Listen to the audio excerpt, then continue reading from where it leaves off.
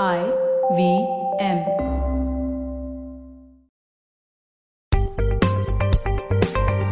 Folks, welcome to Paisa Vaisa. I'm your host Anupam Gupta, B50 on Twitter, and this is the pre-budget special blockbuster event that's all over the media. You cannot avoid it. It's in your face, the union budget. It is a special budget, and we'll get into why, but you know, it's been a tough year for all of us. And of course, the stock markets are totally on a different zone. But we've been through a lot in this past financially, and we're going to talk about what to expect in today's budget. My guest, Madhu Chandade, head money control research at Network 18 Media. And let's get this started. Madhu, welcome to Paisa Vaisa. Thank you so much for doing this for our listeners. Yeah, thanks for having me on your show. So guys, we're going to talk only about the stock market, only about equities and nothing else, right? Because, well, you know, that is the one place where you get an instant reaction to almost every measure that comes out by the finance minister. The speech comes, the market moves. And so if for you guys who have, you know, for those of you who follow the stock markets, we know that from the pandemic bottom of about 7,500 on the Nifty or 25,000 on the Sensex, the benchmark indices doubled. You know, the Sensex hit 50,000. The Nifty almost went to 15,000. And of course, we've had this 5-6% fallback in this last month or last few weeks. And today, of course, is the big event. If you're someone who tracks the news very closely, there are a lot of measures, a lot of stuff out there. We're going to talk about all of them starting now. So, Madhu, let's get started. Why is this budget important, specifically from the stock market's point of view, right? Because budgets are there every year. For people who follow the budget for a long time, there's almost a kind of skepticism. Nahi, ye to media tamasha hai, kuch nahi hota hai isme, nothing happens. But this budget is actually going to be important. Tell us from an equities perspective, what's different this time? First of all, this budget is important for the entire century because we have seen an event which nobody had seen before. That's the pandemic. And more importantly, as you rightly pointed out, the market has had a stupendous rally from the bottom. And this has happened amid a very weak economic environment, right? So there is a disconnect between the real economy and the markets to speak of. And the finance minister has promised that she's going to present a budget which we have not seen in the last 100 years. So all this has raised expectations. And the bulls are clearly riding on the budget to, you know, make the next move. When I look back at this, I remember the late 90s, right? Because the last time we had something like this, it was called the Dream Budget. What was that? That was Chidambaram, I think 97 or 98. Yes, that was the Chidambaram budget, and this is going to be the best in the last 100 years. So let's see what it unfolds. I keep hearing that quote a lot on CNBC when I see it. So it's quite interesting because there are so many expectations and you've never really had a finance minister use such a specific phrase for the budget. Let's get into expectations because I think there are plenty. Let's get into broad fundas out here because I will highlight some of the things. Sure. In fact, I should have covered it in your first question itself. That's okay. But you know, this budget is very, very unique. I think none of us, neither you nor I in our careers, have ever seen a budget where fiscal consolidation is not the focus. You know, budget, we know from our academic learning, from our professional pursuits, that budget is all about fiscal consolidation, whether you're managing your house in order. But this year, it's different.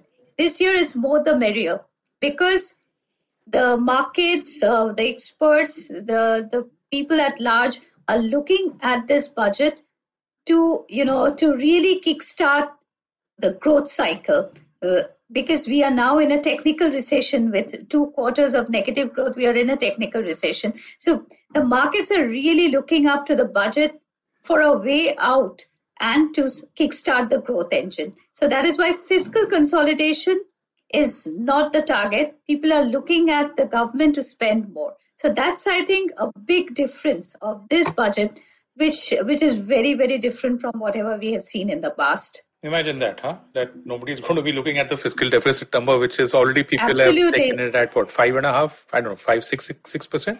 Yeah. So just to elaborate that point, that in the first 8 months of the fiscal, April to November, we have already touched 5.5% in terms of the fiscal deficit. The actual number is 135% of the budgeted estimate so far. And since there is a downward revision in the advanced GDP number, so the ratio is already at 5.5%, and we are likely to end with 6 to 7%. 7% is kind of a given. Nobody is going to blink an eyelid also if it is 7%. But the big question is, what is the fiscal deficit for FY22?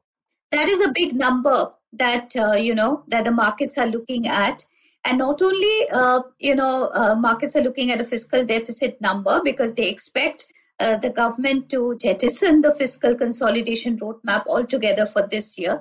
And they are also expecting that the composition of the deficit should be such that it should be leaning more towards capital expenditure. So these are some of the very important expectations from the budget. And the big question is, how will the government get so much resource? We all know that this is a pandemic year. Growth has nosedived, so there is no revenue from taxation, and there is so much more commitments, which we will talk about later. So another big expectation is the government is going to announce big dose divestment, which is going to garner big resources for the government. So in short, jettisoning of the fiscal consolidation roadmap, big expenditure, capital expenditure, especially directed towards infrastructure, and big move to garner resources in the form of disinvestment are three top expectations from this budget. Fantastic. Let's boil down into the second and the third, right? The first one I think is quite self-explanatory.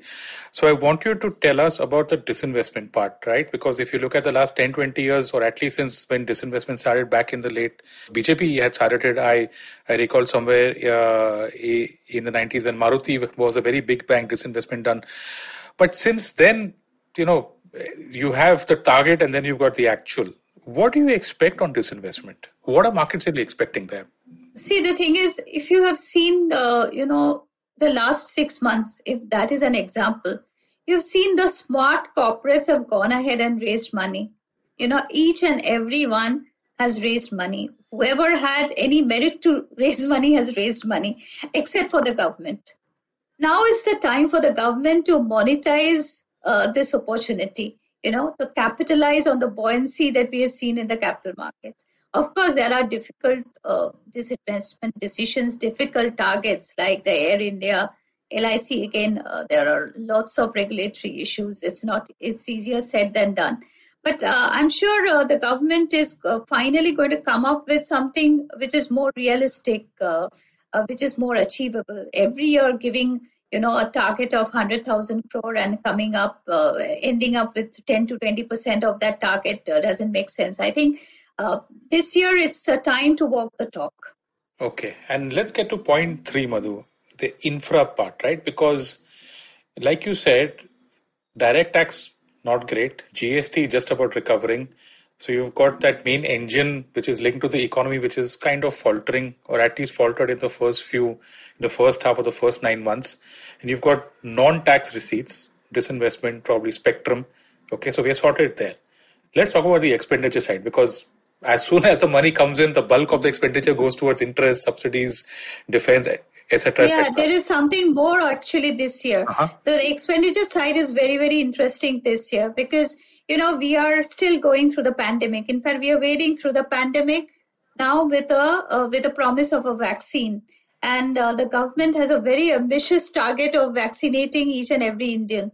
If not every Indian, the first 30 crore, which is the priority group, that cost will have to be borne by the government.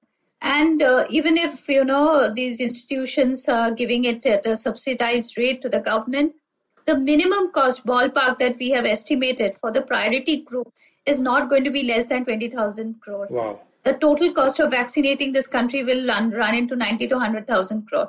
So that is not even something that we are expecting. So even if you have to garner 20 to 30,000 crore, that calls for a special tax. Wow. So be prepared for that. So that is the first thing. Then comes the capital expenditure. See, capital expenditure has been abysmal. In the last 2 to 3 years, most of the capital expenditure has been routed through the public sector enterprises, if you have seen, right? Yeah. So that is very, very important to kickstart the long buried capex cycle, especially the private capex cycle. What has not happened in India in the last 10 years is capital expenditure. The share of gross capital formation to GDP has touched something like 26-27%, which used to be 34-35%, right, at one point in time. Yeah. So that is a dire necessity at this point in time. And the top 5 banks in the country, barring SBI, they are not going to lend to corporates. They are not going to do financing of long-term infrastructure projects for sure. You have all the private sector lenders who are only going to lend you for buying house, car, etc., etc. So there is a need to have a specialized institution, for channeling investment into infrastructure.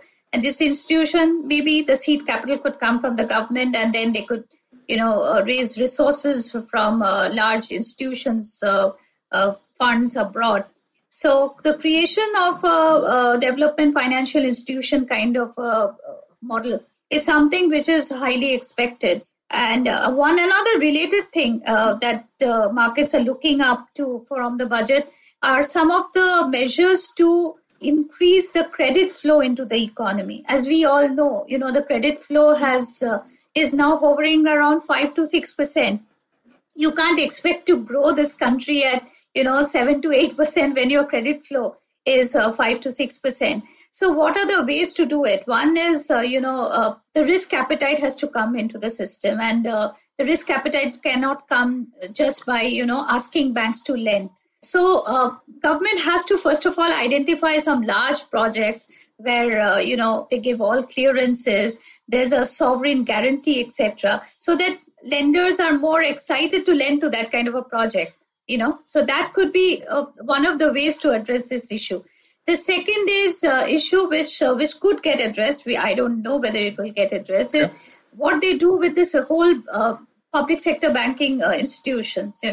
That cannot remain a headache for the system for the rest of our lives. So either they transfer all the toxic assets of these institutions into a separate bad bank, and then announce a large dose of recapitalization so that they are energized to lend. Something of this sort to basically ease the credit flow into the economy is something which is high on expectations. Okay, Madhu, I'm going to just run down, just to summarize for our listeners, okay, and just help me out here. The first thing you said was disinvestment, some kind of either large target or something new maybe, because maybe the achievable target, if I may say. Yeah, an achievable target on disinvestment. The second is probably a COVID tax, okay, because if I go by your estimate of 1,90,000 to 1 lakh crore total for vaccinating India, that's equivalent to almost 1 month of GST revenues. So probably an extra tax out there. Not sure how the market will take that because, or how effective this will be. Third is some form of a DFI, a development financial institution, which can focus on big picture, large projects in India, probably even throw in some kind of a project guarantee, sovereign guarantee, so that private players are enthused to, kickstart that process, because the government obviously doesn't have too much of money to directly invest large sums into infrastructure. And the last thing, I think the most interesting thing, but also a thing that I'm sure you probably hear each and every year for the last 4-5 years since, or at least since the IL&FS crisis started, some kind of a umbrella bad bank or some kind of a mechanism which will take the toxic assets of PSU banks and house them separately so that the banks can go ahead and lend. Have I summarized this? Yeah, absolutely. And in addition, on the expenditure side, some directed expenditure towards health infrastructure, because if you know the statistics, that India spends a paltry 2.2% of government expenditure on the health sector, which is nothing compared to the global benchmark. And this pandemic has only showed us how important it is. So maybe some rejig of resources so that there is higher expenditure towards beefing up the health infrastructure in the country. Sure. And another ancillary point, but which can be a little maybe alleviating factor for the government, is if they allow this whole CSR expenditure of the corporates to go into vaccinating their employees. That would kind of take off the load from the government to a great extent, if corporates can go ahead and spend their CSR expenditure on vaccinating their employees. So I think these are some of the expenditure, some of the expectations. In addition, there are sector-specific expectations, but those keep coming, like, in auto, the scrappage policy, stuffs like that. So that there will be. Those are probably tweaks here and there that will, be at a sector level. So. Sorry, I missed another point, which is high on the agenda while I was talking about infrastructure. The other thing which the markets are actually expecting is the government stance on China, both from the commercial standpoint and the military standpoint. So what does that mean? That means first is higher defense capital expenditure. That is also a definite expectations from this budget, and that has an implications on a whole lot of stocks which are into defense manufacturing in India. And the second thing is already there has been some kind of start on the Make in India with the PLI schemes and all. A further measure to give a boost to Make in India across sectors, maybe that will be expanded across sectors. That's one expectation. And the last is some kind of support to the worst affected sectors like like the hospitality, tourism, etc. Maybe some infrastructure status being granted to some of these sectors so that there are easier credit flow. So in sum, these are broadly what the markets are expecting from the budget. Sure. That's a nice list out there. Folks, we're going to take a small break out here. On the other side, when we come back, we're going to talk about sectors. As you would have heard, Madhu has already outlined quite a few sectors out here, but we're going to get into like the actual list of most of, probably the top 3 sectors that will be most affected by the budget. Don't go anywhere. We'll be right back with the pre-budget special. My guest, Madhu Chandra De, Head Money Control Research at Network 18 Media.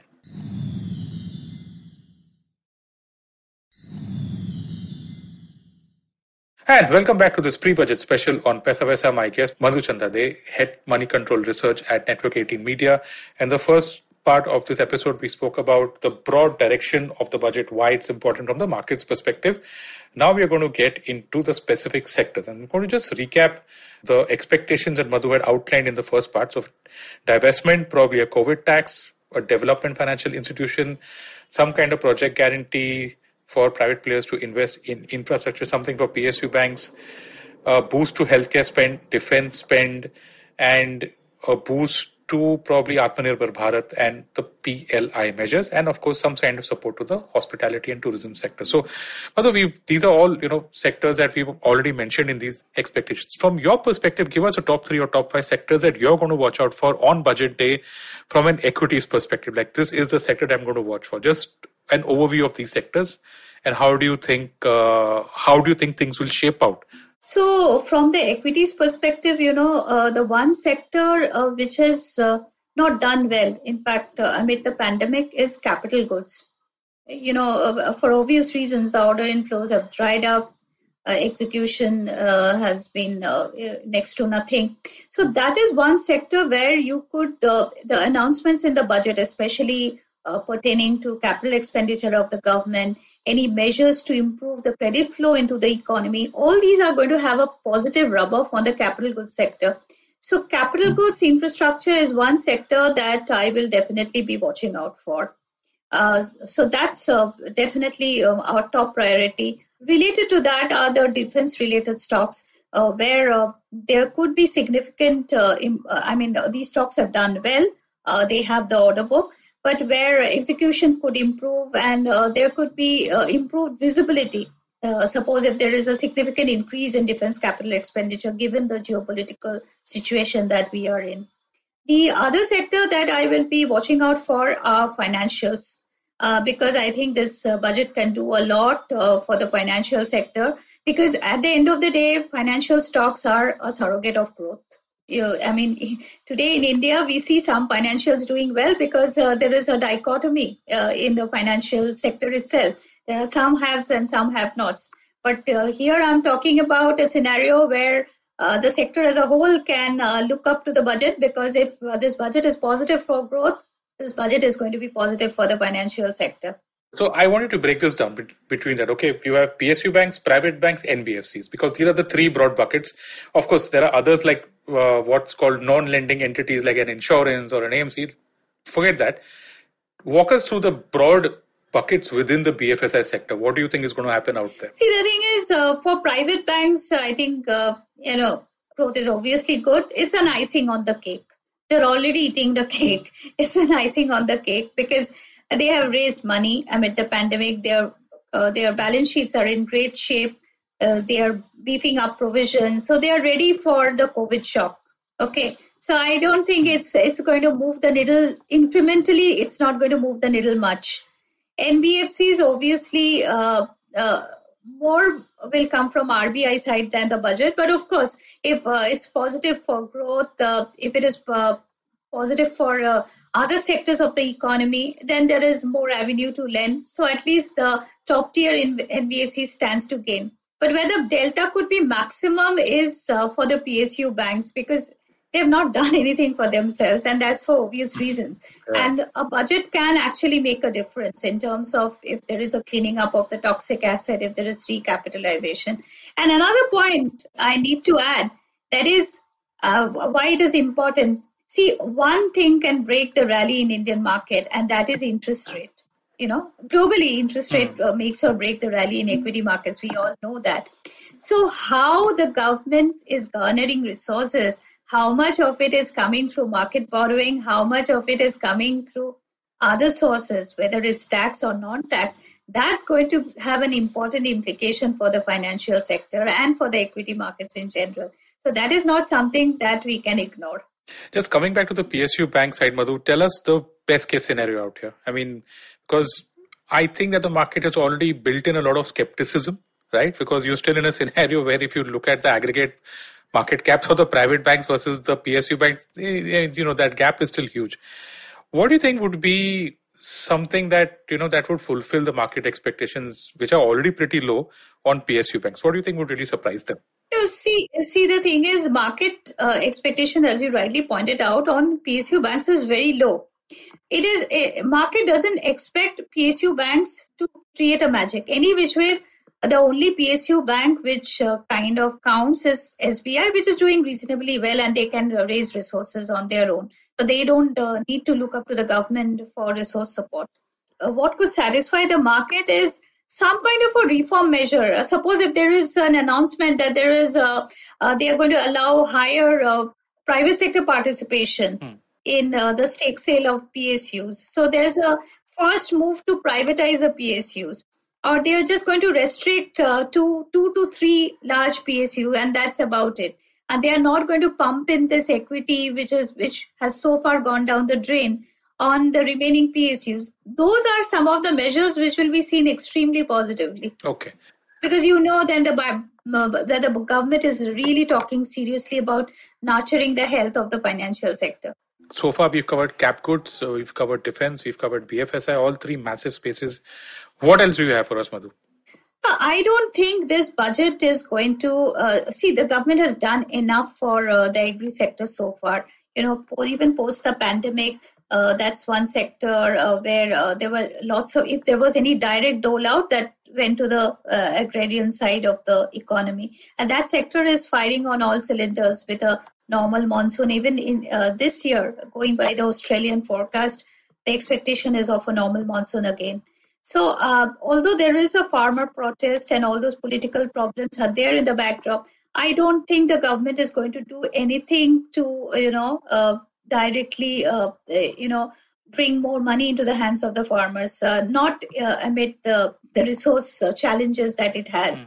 I think consumption will be a rub-off of all the positive measures. I don't think one should be expecting any kind of a tax concession. Although, every year you hear that something will happen to, expanding the base, ATM base, or there could be some change in standard deduction. But I think, I'm not expecting much from the direct taxation side, honestly. Token measures, which will have. The biggest thing that we did last year was to differentiate, have two separate ways of taxation. That itself was a big thing.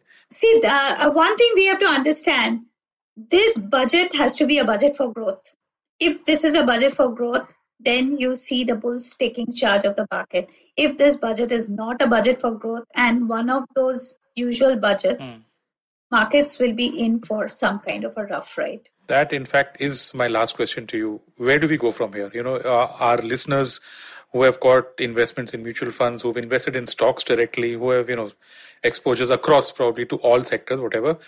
Walk us through what should be the strategy for us retail investors from here on for the equity investments, long term. I'm only talking about long term out here. Anything that you want to tell us? See, the thing is, this budget, the excitement around the budget, are all these momentum things. If you have studied the market for last 20, 30 years, you will see budget comes and budget goes, but the sound stocks in your portfolio, where they're all budgets and they perform. So that is the mantra of equity investing. You stick to good stocks, but don't buy them in one go. Suppose if budget leads to a short-term rally, stay on the sideline. You know what stocks you have to buy. There will be some global events, because globally also markets have rallied like anything. There could be some profit taking, where once things starts normalizing, once the vaccine starts acting, then you might see profit taking globally. So those will be an opportunity to add to your existing equity position. So don't be too carried away by short-term gyrations of the budget. That's as good advice as you can get. Madhu, you're obviously, you are also of the belief that FY22 growth will probably be much stronger. So at least from your perspective, you're saying, and if I get you right, that whatever measures are introduced in this budget today should at least hold us good for the next 3 to 4 years and ensure that at least we've got, even after this bump up that we get in FY22, because it will be a bump up. Okay, there is quite, it's just a base effect playing out. There should be enough measures for what? At least 6, 7, 8% growth? At least if the market gets a sense of that, what do you think? See, markets have factored in a 6 to 7% growth already, because we are discounting for many stocks which have done exceptionally well. We have started discounting FY23, FY24 estimates also. So that is a given expectation. Where the budget can make a difference, honestly, I tell you, is in this large, mid and small cap space. Because, in India, the large, well-managed companies manage to do well. Whether the government does something sensible or the government doesn't do anything sensible, you will still see the Asian Paints of the world, the TCSs of the world, the HDFC banks of the world, they will do well. Okay. So, no question asked.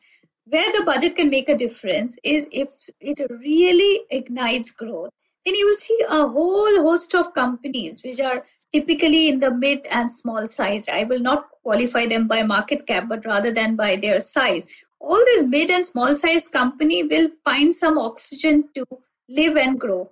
And that is where the next leg of interest of the market will come back. So that is where the budget can make a difference. There you go, guys. Stay invested if you believe in the long-term growth story of India. Budgets come and go, but and I kind of agree with that. If you're convinced about India's longer-term GDP growth, then equities is a good way to play that entire theme over the longer term. So, Madhu, all the best to you and all the best to all of us. Let's hope that we get something to look forward to. Absolutely. That is a wrap on this episode of Paisa Vaisa. My guest, Madhu Chanda, they head Money Control Research at Network 18 Media. Madhu, thank you so much. Thank you so much for doing this for our listeners. Thank you. Listeners, if you like this podcast, don't forget to check out other interesting podcasts on the IVM network. You can listen to us on the IVM Podcast app or ivmpodcast.com. You can also follow us on our social media. We are IVM Podcast on Twitter and Instagram. You can reach out to me. I'm your host, B50 on Twitter. And thank you so much for listening to Paisa Vaisa.